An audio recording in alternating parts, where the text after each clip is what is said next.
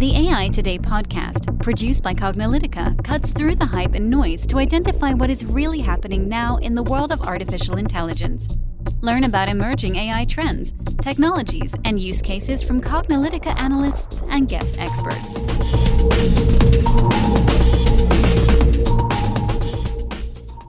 Hello, and welcome to the AI Today podcast. I'm your host, Kathleen Walsh. And I'm your host, Ronald Schmelzer. Our guest today is James Poulter, who is the head of emerging platforms and partnerships at Lego.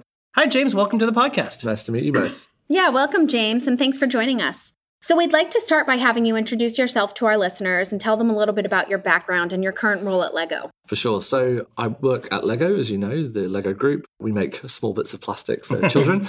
But no, we really are about creating great play experiences for kids with our building system and everything that goes with that. I look after what we call emerging platforms and partnerships, which is quite a broad term. You might say, what does that mean? But what it does mean at the moment in terms of our focus is really about how do we bring new technologies as we see them developing in the consumer experiences space. So that's, historically has been things like social media and things like applications and mobile and web, but now expanding to other things like voice AI, which is obviously why we're here at the Voice conference in New Jersey for the Voice Summit. And then also looking to, kind of further beyond that into things like immersive technologies. So augmented reality, VR, mixed reality, immersion tech, as well as into the maybe more long-term things like blockchain and how that might disrupt some of the way in which we create new consumer experiences. Great. So we're obviously here at the Voice Summit in New Jersey on July 25th here in 2018. And you're here presenting what Lego is doing on the voice and the AI side. So for the folks who have not been able to participate in this event, can you tell us a little bit about what you're presenting here and maybe some things that our listeners would gain from For sure.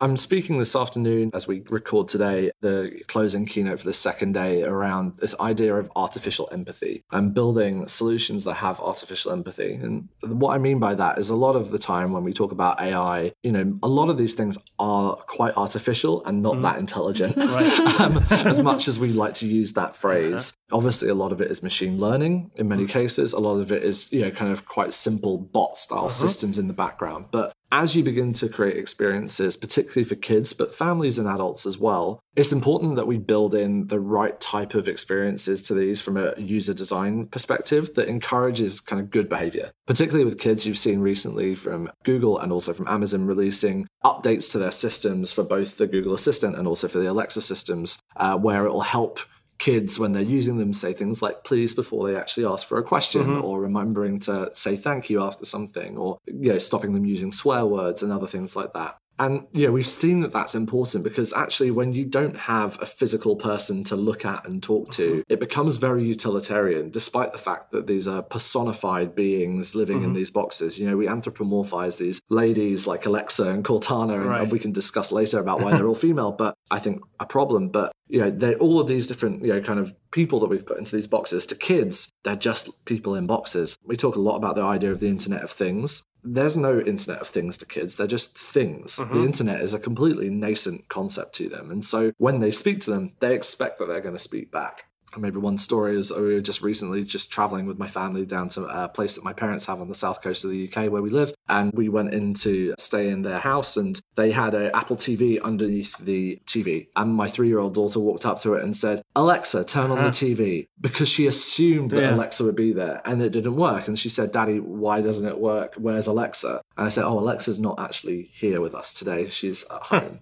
So, they expect it because it's a learned behavior. They see us talking to these devices and they pick it up. And it's not surprising because for kids, it's the most natural way to interface with a device of any kind, whether that's searching on YouTube. In the YouTube app, you see loads of kids now in that particularly under 6 kind of age where writing skills aren't as developed, that they want to just talk to it because they'll get a better result most of the time. Through to obviously, hearing us wandering around telling Alexa all day long to turn off on the lights or turning Google Assistant to, kind of order an Uber or whatever it might be. They just pick it up and there's no real avoiding that. It's not quite the same as we experience with screen-based devices because a lot of what we're doing when we're using our screens, kids don't actually see what we're doing. They just see mum or dad holding a phone or a tablet and just tapping away on the screen. their experience of those devices are very different to ours. They're spending a lot more time in either e-learning apps or in watching YouTube videos or playing games. Obviously, a lot of adults are doing that too. Well, yeah. But they don't necessarily assume that we as adults are doing those things. But when it comes to Alexa, that's what they experience because it's out loud, it's in the home, and it's an ambient, kind of shared experience. So I'm curious about this artificial empathy thing. As you know, I mean, machines are barely able to have solid conversations. Yeah. So when you're thinking about artificial empathy, especially in some of these platforms, which, as you know, Lego is contributing to the great content, but is not responsible for building the AI systems. How does that work? Is this something that you guys do to build additional capabilities into the stuff you're building? Or is it something you're working with these platform vendors to add? It's a little bit of both. So one of the things that I'll be sharing at the conference today, and where I'd encourage listeners, if you've not tried it, to go and give it a go, particularly if you have preschool kids, is our most recent skill that we launched for Alexa, which is called Lego Duplo Stories. It's our skill for preschool kids with Duplo bricks, which is our bricks for smaller hands, bigger bricks. Right. And it's really around helping kids get started with play. So it's 10 interactive stories that they can listen to with their parents and build alongside. So a story about a bird that lives in a house. So you get to choose what bird are you going to build with, or what color is the bird, and those types of things. So that type of experience, we could have just relied upon the Alexa built-in voice. But there's a lot of things that adds limitations to. Alexa is not particularly great at doing kind of intonation,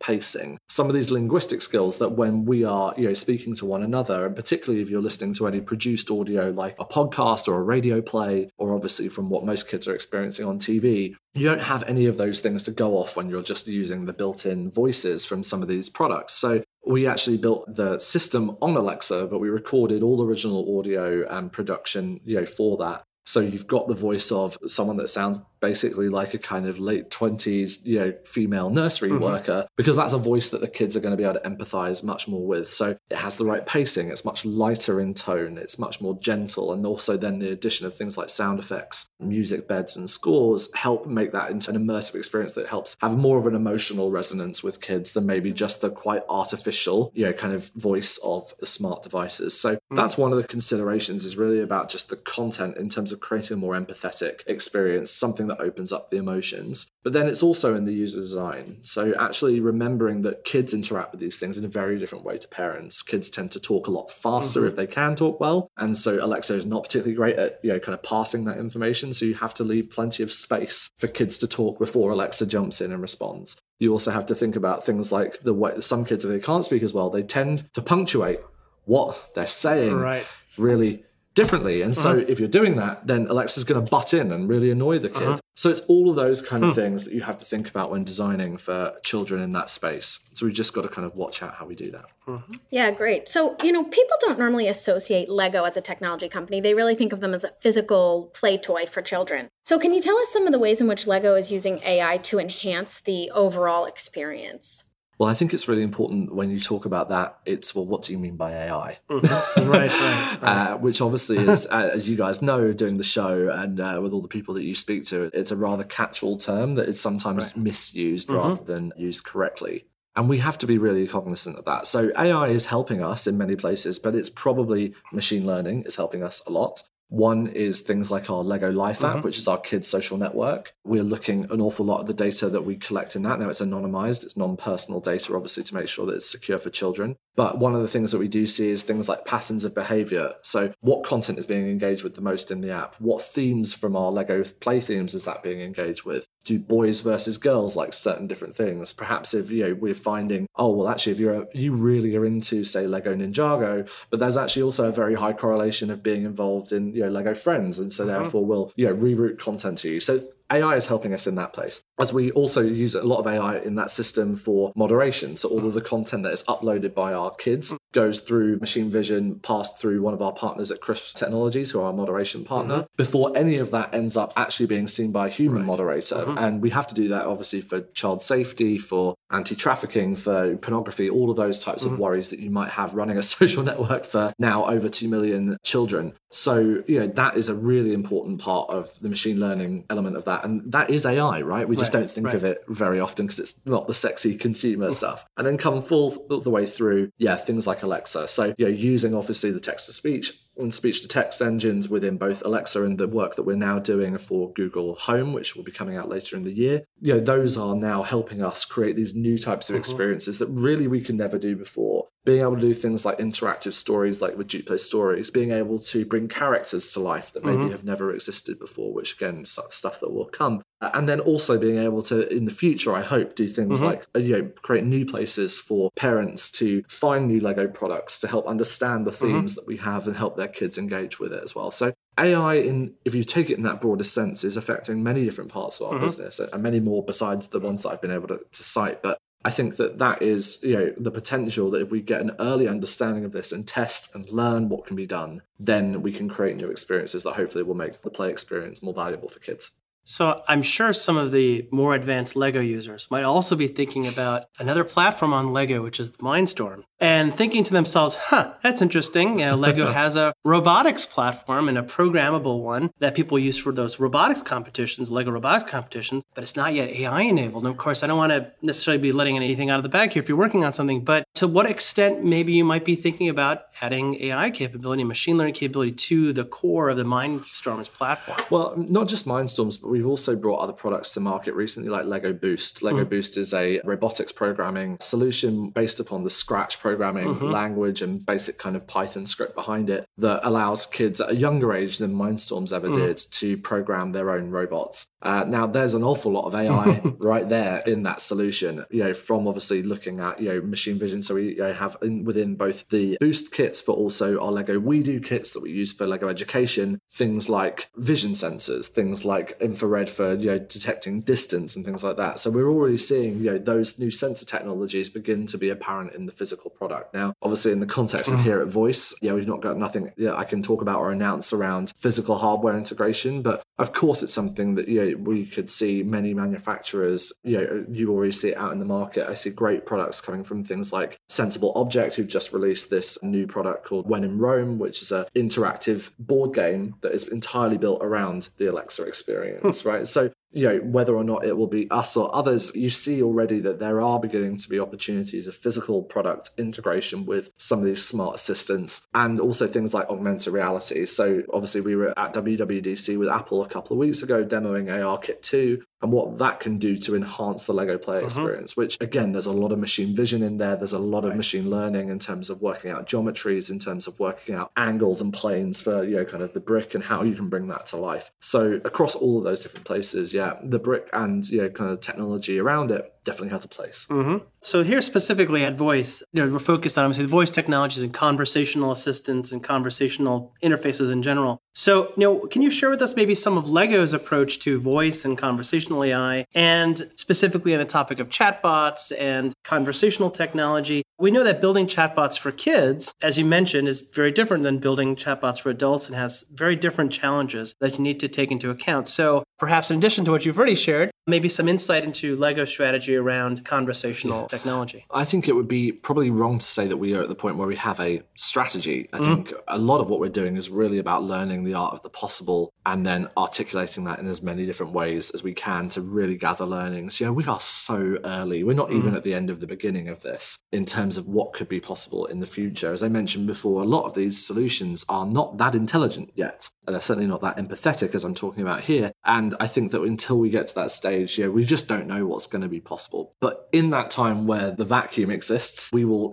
fill it with experiences to understand what kids really want, what parents really want, and also what can bring parents and kids together around family-based experiences. So we've launched a number of things recently outside of the Duplo story skill that I mentioned before. We also tested a Lego 365 flash briefing for Alexa earlier in the year, which we ran for a couple of months just to see kind of whether or not do people want Lego news every day, for example, which proved really interesting. We saw a bunch of families coming on and rating the skill and saying they really enjoyed having these little Lego facts of the day. If you've tried something like This Day in History from the History Channel or skills like that, it was something very similar where you had a little bit of Lego trivia every day, something like, do you know who has had a minifigure made in their likeness twice? Do you know the answer? Minifigure twice. I don't know. Han Solo. Yeah, so Han Solo. So Harrison Ford is one of them. Oh wow! I got Harrison Ford. That's good. But who is his other character? Is it Indiana Jones? That's right. Oh, good. All right. So I win when I win. I'll sort you out later. But there you go, right? So those types of bits of trivia, which adults and kids are like, it's something they can enjoy, and it's just a little bit of trivia every day. And so we're seeing things like that can enhance the connection with the brand, the understanding of the brand and history, and And we're thinking about, in the future, things like, well, what could it be to inspire kids to build every day, for example? So, there'll be opportunities there. We've also done a number of things in the chatbot space outside of just the voice platforms. We launched something called Ralph last December, which was our chatbot for Facebook Messenger, which I had the privilege of working on the first version of when we partnered with Facebook to really kind of see, well, actually, how can we help gift givers at Christmas navigate the Lego portfolio?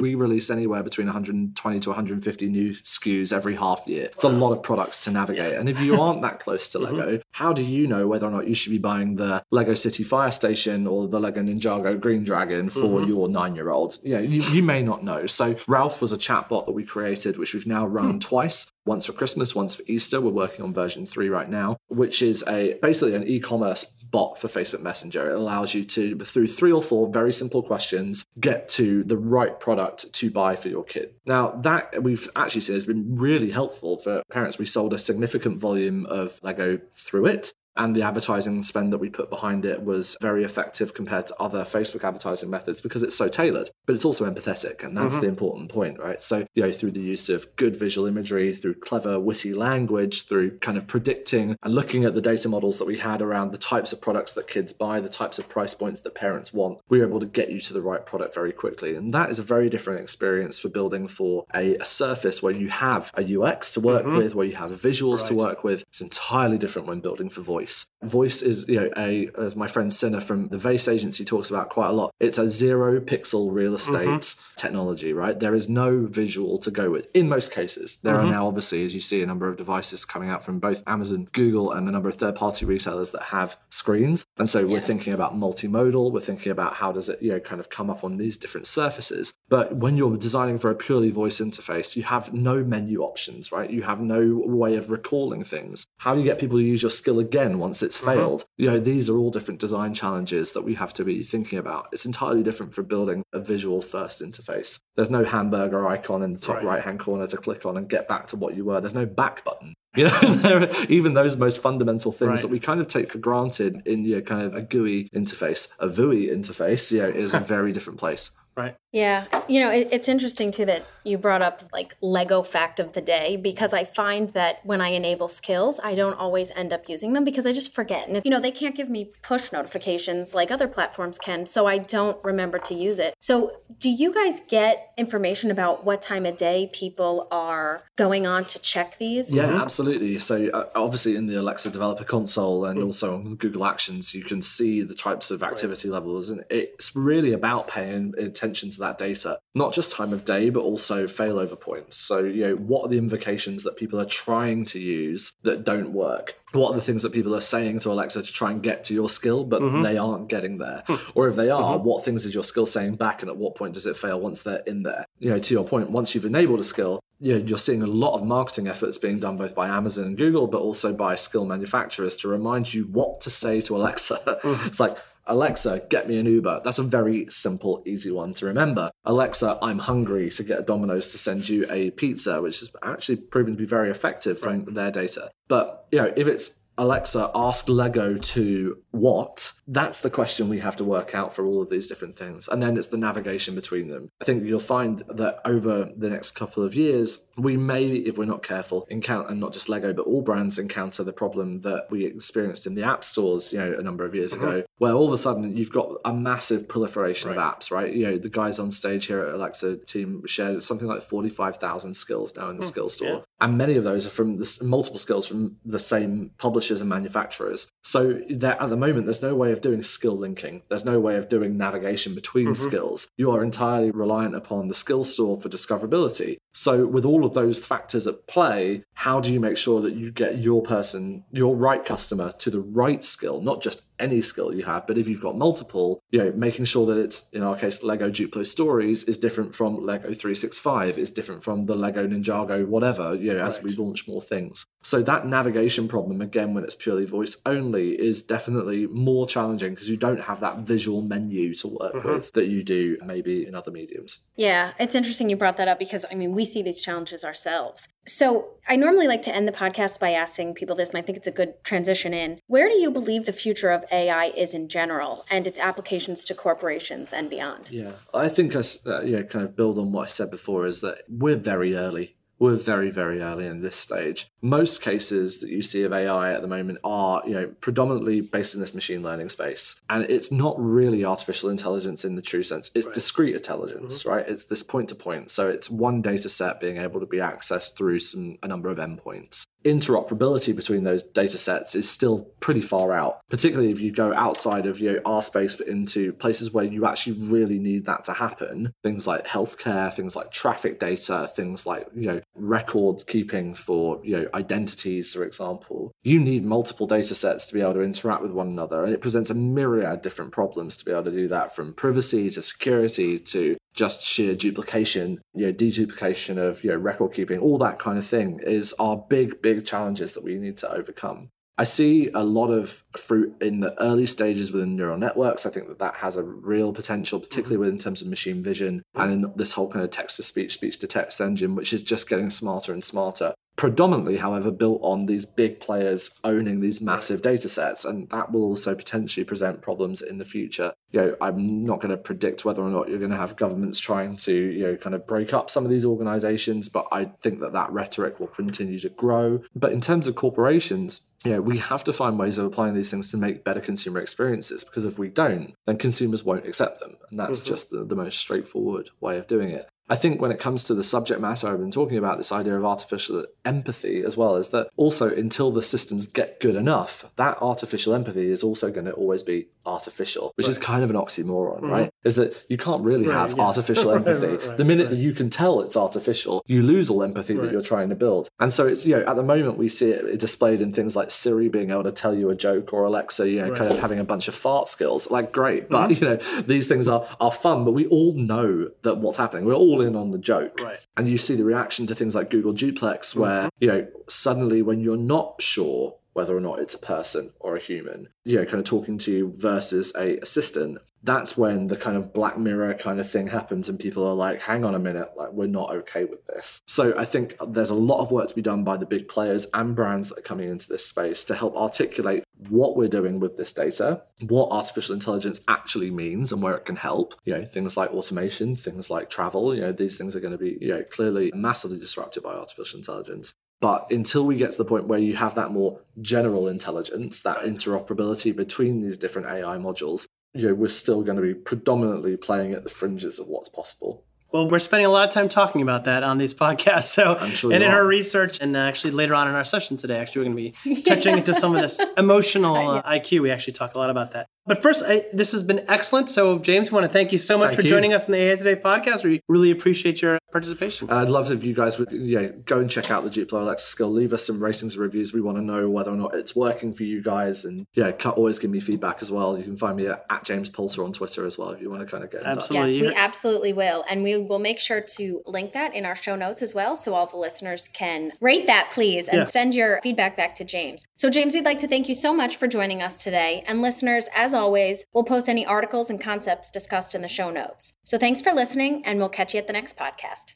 This podcast is sponsored by Fiverr.com. Fiverr is a marketplace for creative and digital freelance services. And in fact, I use Fiverr for quite a lot of the things that we do here at Cognilytica and AI Today, including the editing of this podcast, the generation of transcripts, and more. I definitely encourage you to take a look at using Fiverr for your creative and digital needs today. And I have a special offer for you today. Use the promo code AI Today for 15% off your first purchase on Fiverr.com. Offer valid until December 31st, 2018. And that's a wrap for today. To download this episode, find additional episodes and transcripts, subscribe to our newsletter, and more, please visit our website at Cognilytica.com.